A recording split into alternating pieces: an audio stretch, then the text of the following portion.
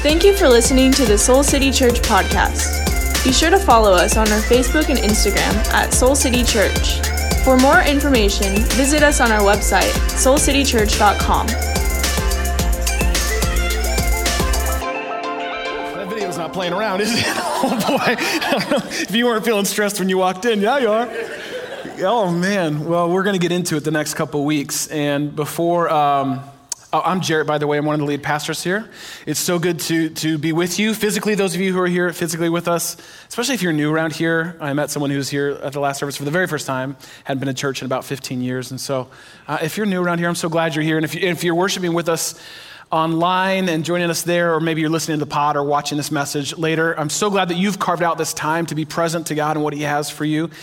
And before I get to the message that I've prepared for our time together, I want to just speak to and name something as one of your pastors that God also cares about. And I'm not sure how many of you were watching the news yesterday or this morning and are aware of the tragic and racially motivated shooting of 13 folks, 10 of whom, predominantly black, were killed by white supremacists while shopping at Tops Grocery in Buffalo, New York. It's 10 folks who went to grab groceries on a Saturday, who had plans for that night, had plans, some of them, to go to church today. 10 families whose families are now forever changed. And my heart breaks. It breaks for that community. And it breaks for a country that somehow seems to be okay with this. It's not okay. It's not okay. This sort of deadly display of racist rage is just somehow become a part of the rhythm of our nation, like some sort of terrible tax we all have to pay to live here. And it's heartbreaking. And if you feel that way today, me too. And if I'm being honest with you, I am so tired of having to interrupt sermons that I had planned to speak to moments like this, to speak against the sin of racism, because that's what it is. It is a sin that's created a system of racism. I'm tired. And I'm sure you're tired of hearing it. Because you come to church and maybe you came here today like wanting to have a moment with God to transcend what's going on in the world and what you face every day. And you're like, oh my God, now he's talking about this again here. And if I'm tired of naming it and you're tired of hearing it, can you imagine what it must be like for our black and brown brothers and sisters?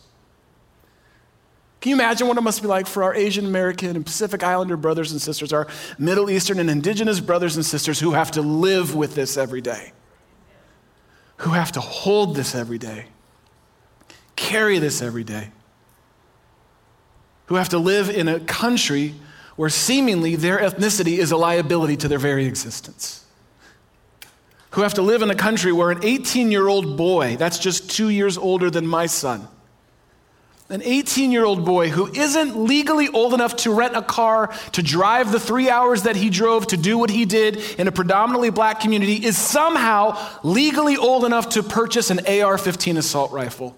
What are we doing? How is that possible? That he can actually buy a weapon that is intentionally designed to kill as many people in as little time as possible? Can you imagine what it must be like to have to live in a country where parts of our news media and some elected officials fuel and foment this kind of racial outrage and then act indignant and indifferent when people actually act out on it? God forgive us. God help us, because we need God now more than ever. And I'm convinced now more than ever that there has to be another way. A way for us to see and celebrate the divine dignity and distinction of every single person made in God's image. There is another way. Thank God there is another way. And sadly, unfortunately, our laws and our elected officials are unable to get us there. Our news media isn't going to get us there. Ignoring our past and banning books that force us to face it aren't going to get us there. Online comment wars aren't going to get us there. We are only going to get there as the Spirit of God moves through the people of God to live out the way of God in this world. Period. That's it. It's the Spirit of God moving in the people of God to live out the way of God in our relationships, in our city, and in our world.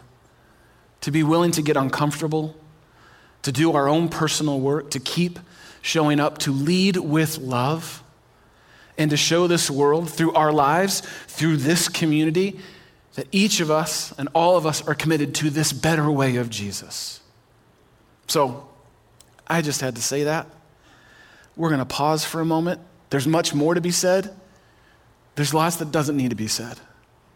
But we're going to pause for a moment. I'm going to pray. And then we're going to pivot and go into the message that I actually prepared this weekend. We're going to hear from God and open God's word together. I'm even going to tell some jokes, 2 or 3 of which are funny. I can't speak to the rest, so I'm going to need you to laugh at those at least. We're going to move forward because we must. And God has enabled you, actually, whether you believe it or not, to be able to hold this all because he holds it with you. So can we pause for a moment? Can we pray for this community, for these families, for us, for this church? And then we'll move into the message today, okay? God, this is not of you, and this is not what you have for us.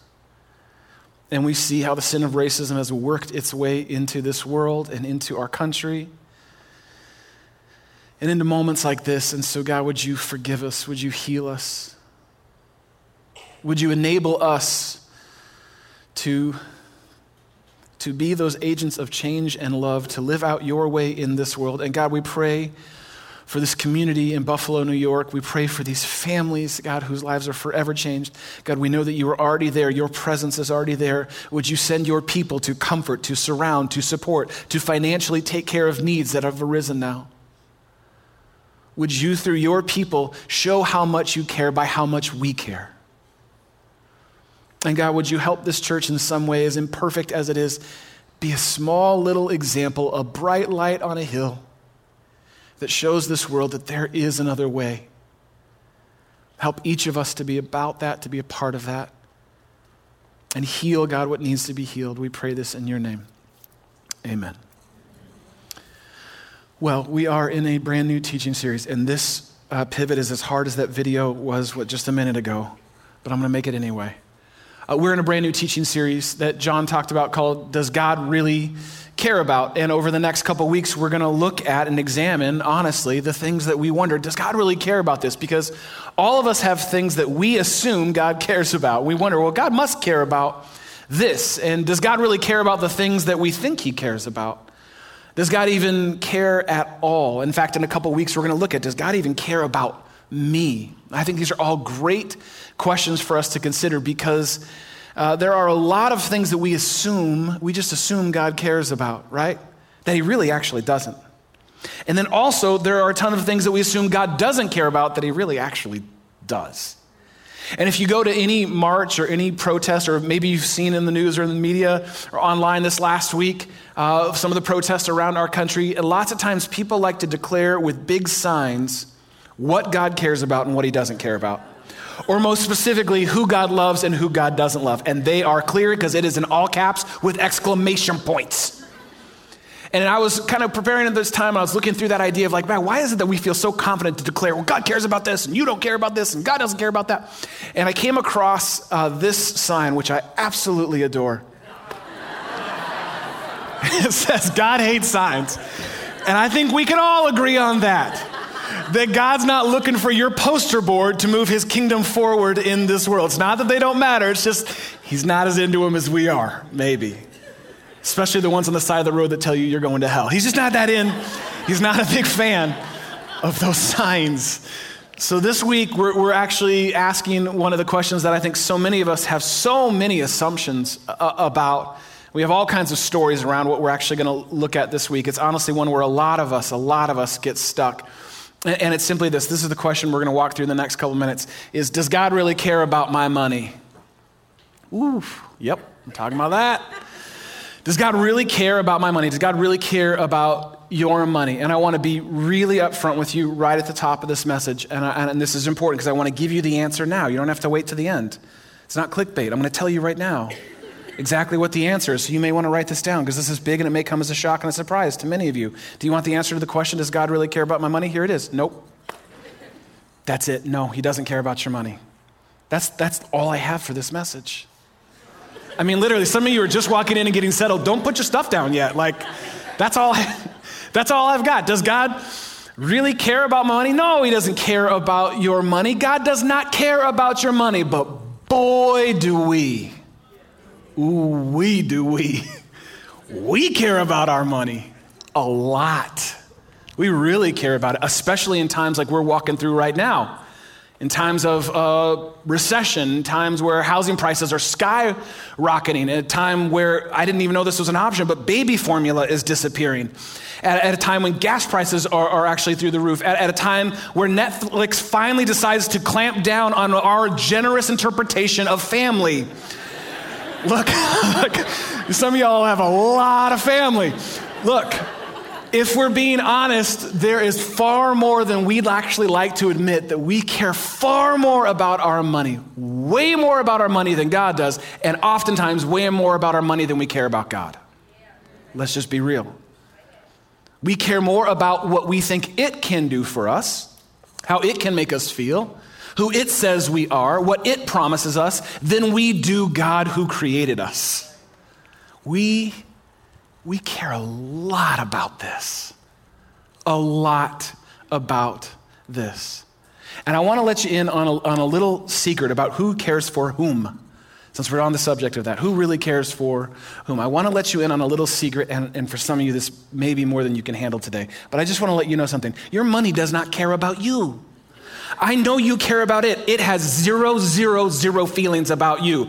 Your credit cards don't care about you. I know you love getting letters from them in the mail, and it's so nice to see that someone's thinking about you. They don't care about you. Your bank does not care about you. And I know we have people who work in banks here, and they're some of the nicest people in the world, and they may even call you by name when you walk in. They don't care about you. Listen to me. You got to look at the list here. Your new golf clubs do not care about you. I know you care a lot about that, and you spent a lot of time with them this week. They don't care about Lululemon does not even care about you. And I know you walk in there and feel like a queen when you walk into that space. They don't care about you. Not even Target cares about you. And I know, it seems like blasphemy. I know, it's hard to take, but it's true. They don't care about you. And I'm sorry to have to break it to you, but I thought you'd rather hear it from a friend. They're just not that into you. It's not them, it's you, actually. They don't care about you, but anyone want to take a guess at what they do care about? Your money. Yep, they care about your money. That doesn't make them bad things or bad companies. No, but they're there for your money. You are just a means to get to what they want, which is your money. They care about your money. We care a lot about our money, but God cares about you. Big difference. God cares about you. God cares about your soul. God cares about what money can do to your soul.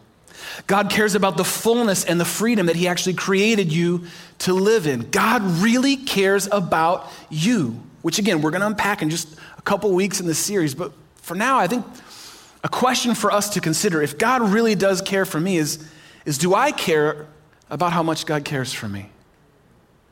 Do I care about how much God cares for me? In other words, do I want what God wants for me? How do I respond to the fact that there is a good God who loves me and cares about me more than my stuff, more than my money? How do I make choices that reflect my reaction, my response to that? How do I live my life more aligned with the life that God longs for me to live? And I think ultimately it all comes down to the state of your heart. It is not about the state of the economy, even though we're all worried about that right now. It's not about the state of the economy. It is about the state of your heart that determines how you answer that question. And I want to show you a picture from the New Testament, from the life of Jesus, that illustrates why and how God cares so much about you. And it's in this specific moment in the life and ministry of Jesus. And then I want us to we're all going to do an honest audit of our hearts in just a little bit. And then I want to give you an opportunity to make a small, but I believe significant spiritual shift in your life and your relationship with God, wherever you may be at with God. So to do that, we're going to need a Bible. And so if you have one with you, you brought one, fantastic. If you don't, there should be a Soul City Bible right under your chair if you're in this room, or on the armrest up in the balcony. If you're with us online right now, just open a separate tab or on your phone or whatever it may be to Mark chapter 12. That's where we're going. Mark chapter 12. In this Soul City Bible here, it's actually page 825. Page 825, that'll fast track you there. Second book in the New Testament, Gospel of Mark, about the life and death and resurrection of Jesus. And I want to give you some context as we're going to Mark chapter 12. We are well into, in fact, we're sort of towards the back half of the ministry years of Jesus. These are the last 3 years of his life here on earth, where he spent all kinds of time doing miracles and healing and teaching. And where we come at in Mark chapter 12, Jesus is on a teaching tear. Like, you need to understand that about all the verses we're not going to read that comes before the verse we're about to read. He is on a teaching tear in this moment. And he's mostly teaching about and speaking to, giving direct rebukes to the shallowness and showiness of the religious leaders of the day. Like, he is going nonstop to the religious leaders of his day, calling them out. Like, back to back to back is what Jesus is doing right before this moment. Like, Jesus in this moment with those religious leaders, he's not dropping a diss track. This is a diss album that he is dropping on them, and he's just not letting up. And then he has this moment that we're about to look at together with his disciples, a very tender, beautiful moment with a profound message for each and every one of us. And we're going to start in Mark 12:41. And this is what it says. I'm going to pause and you're going to shout out a word, okay? So be ready for that. Jesus sat down opposite the place where the offerings were put in and watched the crowd putting their money into the temple treasury. Now here's where you're going to shout a word out. Many what? Many rich people threw in large amounts. Now, for clarity's sake, this is an actual event that happened in the life of Jesus. This is not one of the parables or the stories that he taught. This moment actually happened. It happened in real time, in real space, at a very specific place in the temple courtyards where you could actually watch and see. In the open courtyards, people would come into these 3 big containers and give their offering, make their financial offering to the work of God in the world. And so Jesus brought his disciples there to see, because he knew this moment would happen. It's as though he knew this lesson would be waiting for them and for us, a lesson about what God really actually cares about it. And right away, what we see in this first verse is that there were many rich people, it says, who came to give big gifts. And they not only came to give, they came to be seen giving. They wanted everyone to know about their flow. They wanted everyone to know what they were about to give. And so you can just imagine that, right? Like, people walking up, waiting in line to give their gift, and they're standing there in line, just being like, whoo, it is hot out here. This Middle Eastern heat is a lot. Woo, man, 1, 2, 3, 100, 200, I can't count that high. And you can just see them in line, waiting, making a big show. And then they finally get to the point where they're actually going to give their offering, and you can just see them making a big deal. Yes, Lord. Thank you, Lord. You have been so good to me. Is this a hundo? Is it a hundo? Oh. And you can just see them making this huge, big spectacle about it so that everyone knows how wealthy they are and how generous they are. And you can see right after leaving it, they're just like, hashtag thou art blessed, and walking on and going on about their day. It's easy to look at that and go, well, wait a second, that's a good thing, right? Like, they were giving lots of money to the temple and to the work of God. But as we're about to see in just a moment, actually, it's your faithful obedience that is worth far more to God than your financial opulence. I'm going to say it again. Your faithful obedience is worth far more to God than your financial opulence. All that you came to give and all that you're doing for God. Because we see in verse 42, it says this, but a what? But a poor what? Widow. But a poor widow came and put 2 very small copper coins worth only a few cents. Now, this is so important because what you see if you study the life and teachings of Jesus, Jesus always chooses the underdog and the overlooked as the heroes of his teaching. Because this woman, in this cultural moment, in this specific cultural moment, already had 3 strikes against her. First, she was a woman. And again, it's not how it should be. It's how it was in that moment. And in that moment, a woman was subservient to a man, not as significant as a man. So already we know she's a woman. She has that against her in that cultural moment. And we also know that she is a widow, which means she has no steady source of income because the men in that culture provided the financial resources for the family. So she had no steady source of financial security, at least in her life. And it even tells us then that she is poor. And the poor in that culture, in that moment, often were overlooked by that society and still are today. She has all of that going against her as she comes to give her offering. And can you just imagine her? Can you just see her standing in line while all those people are making a big show and her 2 little copper coins are just sweating in the palm of her hand? And she has to wonder as she's walking by the beautiful, opulent, gold-laden towers of the temple courts, if this even makes a difference. Does this even matter to God? And you can see her humbly and quietly, without a lot of show, drop her little coins in, wondering if God even noticed, wondering where the rest would come from. And we see in this moment what Jesus sees, what no one else seemed to see in that moment. And it's in verse 43. Look what Jesus says. Calling his disciples to him, he kind of huddled them up around him. And Jesus said, truly I tell you, that means pay attention to this. You can count on this. Truly I tell you, this poor widow has put more into the treasury than all the others. Listen to this. They gave out of their wealth, but she out of her poverty. She put in everything, all that she has to live on. Her meager, minuscule little gift mattered more to God. Why? Because of where it came from. Because of why she gave, why she chose to trust God, even when it seemed like financially it wouldn't even make a difference. What Jesus is saying here in this moment is that when it comes to how you actually handle your money, how you respond to God with gratitude, how you trust God with what's actually been entrusted to you, your my with God, your why matters way more than your what. That's significant. With God, your why, what compels you, what moves you, what motivates you, what's in you, matters way more to God than your what. Why? Because God cares more about you than he does your money.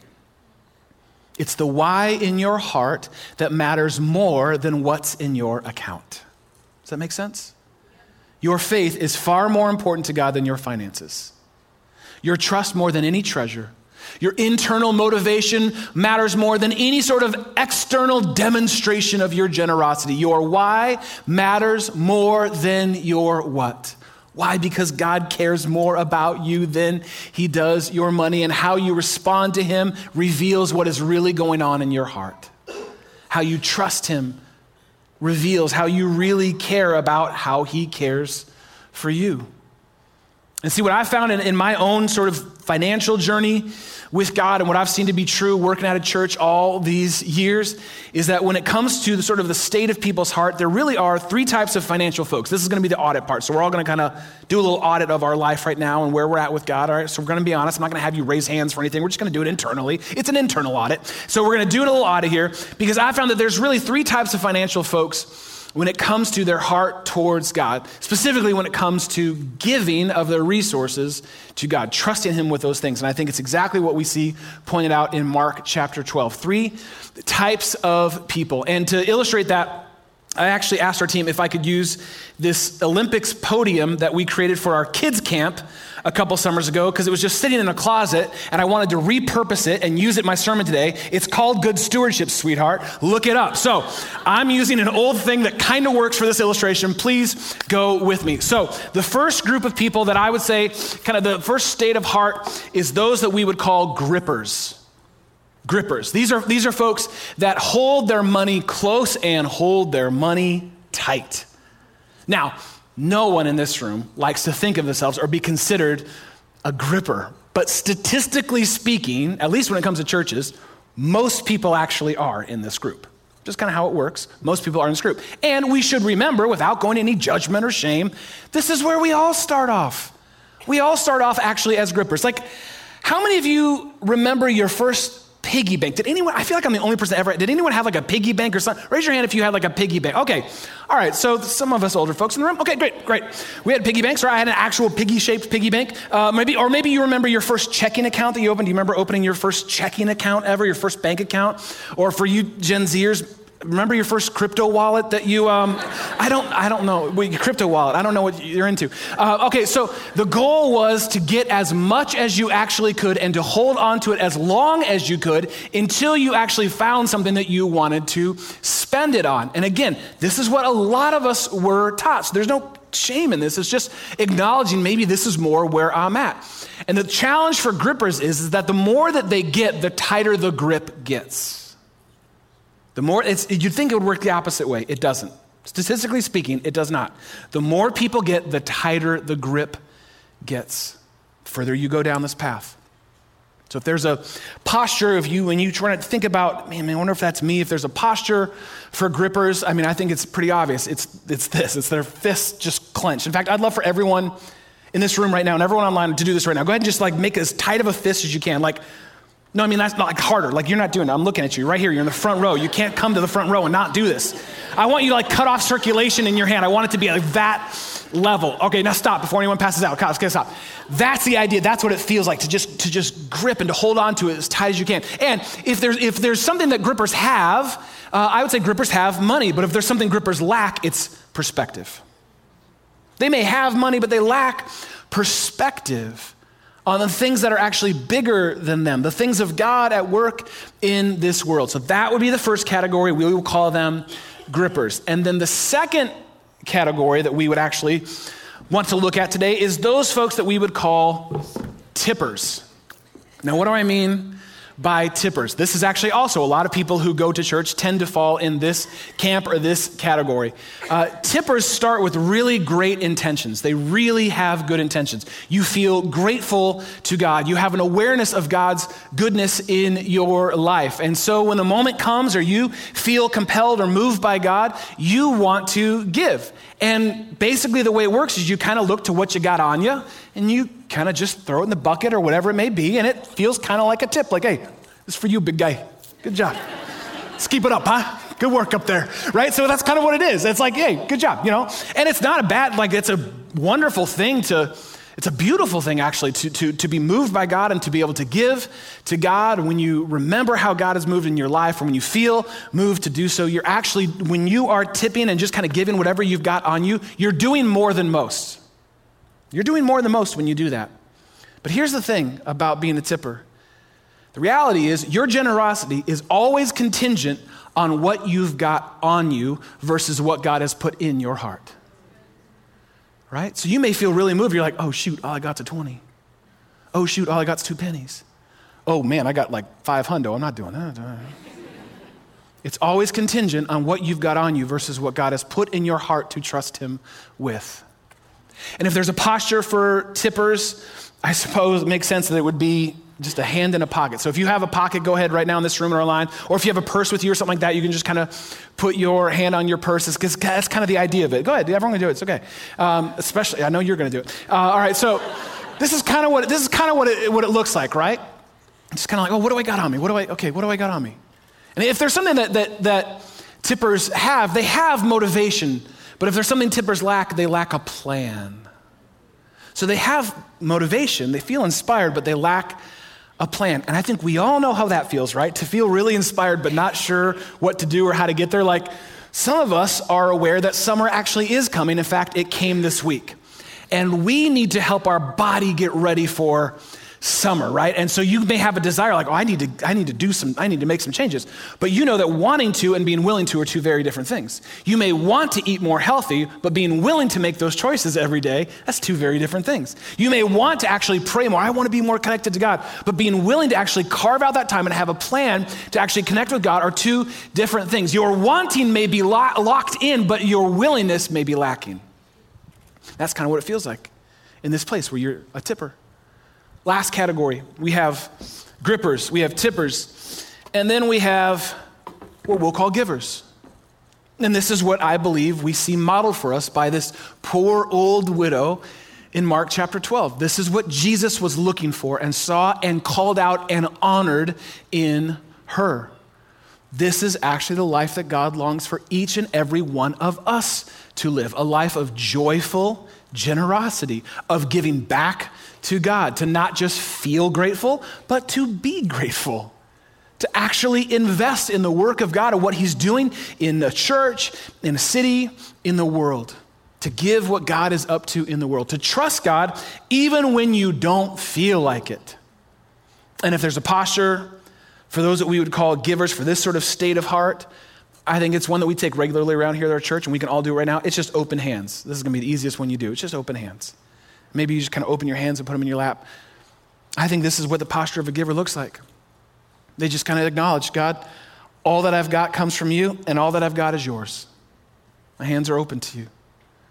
I think this is the secret that givers find, the thing that compelled that. You can kind of release that posture if you want. The thing that compelled that poor old woman in the story that we just read about that only had her 2 cents to give, I think is that givers get that they have more than they need, and they actually ultimately lack nothing. It's a completely different mindset. They see that they have all that they need and they lack nothing. It's like we say around here all the time. They may not have all that they want, but they know that they have more than they need, and that comes from the hand of a loving God. They believe that it all comes from a good God who has always and will always take care of them. They lack nothing because they have everything they need in God. See, this is what givers get. Givers get that all that they've got is from God. Givers get that all that they've got, all of it, is ultimately actually from God. They get that God cares about them more than he does about their money. They know that their true supply, their true source, their true satisfaction in this life isn't stuck by or limited by a recession. It isn't inhibited by a supply chain failure. It's not actually following and flowing with the market. It doesn't need a stimulus. No, actually, that idea that givers actually get comes from a good God who created them. That is at the source and the center of all that they know and believe to be true about God. That there's a God who created them and knows them and loves them and can supply for every one of their needs and is actually able to do immeasurably and abundantly and exceedingly more than their money ever could. To do abundantly and exceedingly more than they could ever hope for or imagine. That's what givers get. That's what they've got. And I wish I could tell you that I always got this one right. That I always just kind of came out the gate and was like, yep, I got it. I'm going to give to God. I'm going to get that one right. That I've always known that the joy that comes from trusting God with what he's entrusted to me, even when it hurts, even when it's hard to do so, but that wouldn't be true. I mean, don't get me wrong, Jeannie and I, thankfully, I'm so grateful for this. We're compelled enough at the very beginning of our marriage to set up our finances, to structure our marriage in such a way that we decided to put God first and at the center. And I'm so grateful that as young kids, when we got married, that was something that we made a priority for us. But I'm going to tell you, in all those years of us giving to God, it never really hurt. You know what I mean? We were faithful to it, but it never really cost us something. It wasn't honestly really until we started this church that we really got this idea that we see Jesus call out and honor in Mark chapter 12. Because we had left 2 great jobs at that point who had this really wonderful habit of putting money in our bank every couple of weeks. It was just a wonderful little thing that we had going on between us. And we cashed out our life savings that we'd spent years building up. We cashed out our life savings to start a church in the living room of a house that we were trying to sell at the very bottom of the recession. So yeah, it was different. It was different for us. It wasn't until then that we began to get what this widow got. That we began to give more than we had ever actually given, all the while making less than we'd ever made. And all of this with a 2-year-old and a 4-year-old in tow who needed stuff. And our parents thought we were crazy and how is this going to happen? But somehow, some way, the Holy Spirit got a hold of our hearts and compelled us to trust God like we had never trusted God before.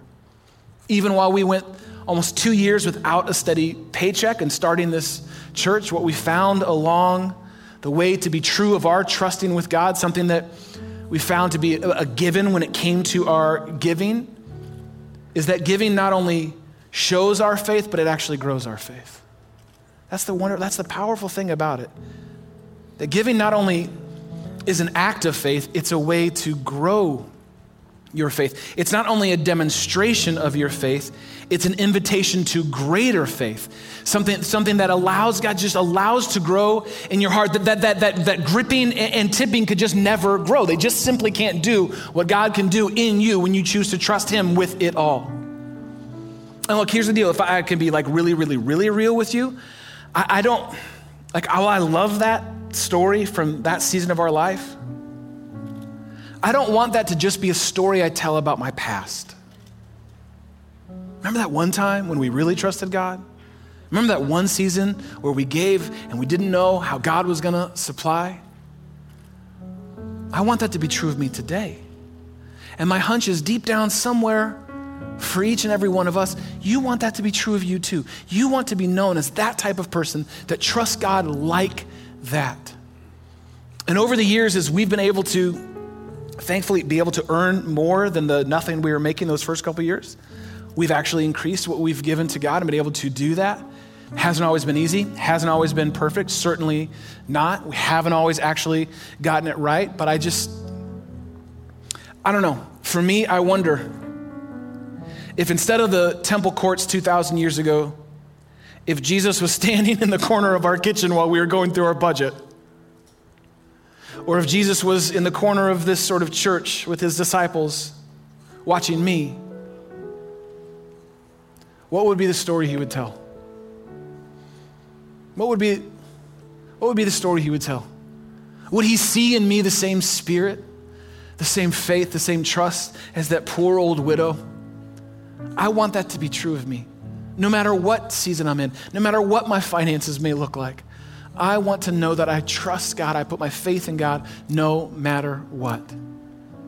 Now, I want to just say this and then we'll wrap up. Be really clear.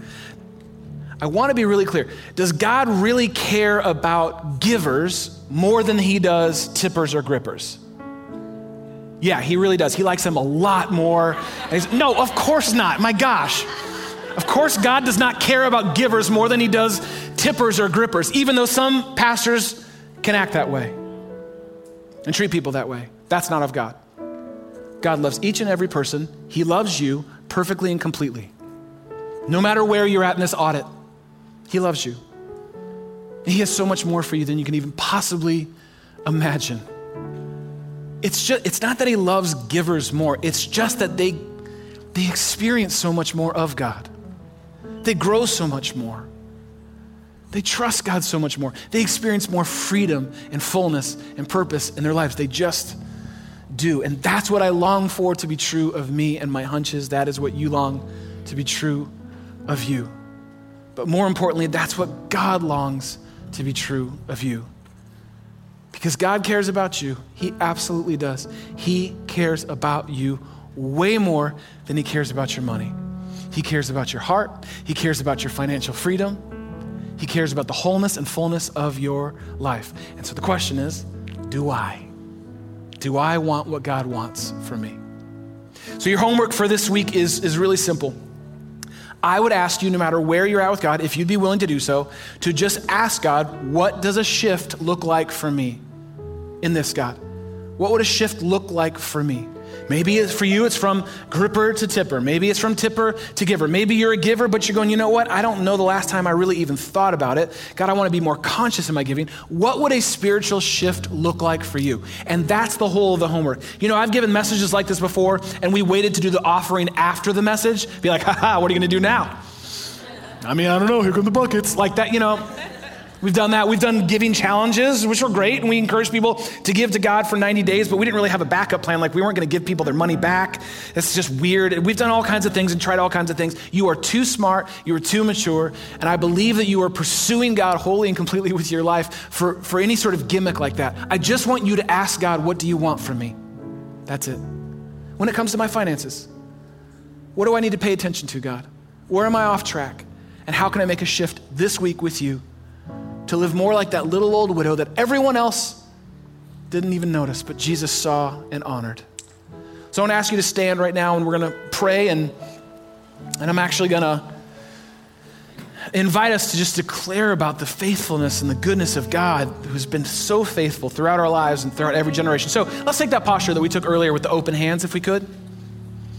If you'd be willing to do that as we pray. And I pray for the freedom and the liberation that Mark named earlier. I pray for the fullness, the purpose that you have for us, God, that we would be able to experience in our trusting of you, in our faith of you. So God, for my friends here, my brothers and sisters who are all over the place with you, would you right now just, God, give them a nudge, give them a sense of what it is you're inviting them into, and would you give them the courage to actually trust you, to step out and to trust you, whatever that may look like this week. Because God, for you, it's the why that matters way more than the what. And I just want to be found faithful, God, that I trusted you through it all. Thank you, God, that you have always been faithful, and we can trust you because of that. It's in your name that we pray and we sing. Amen.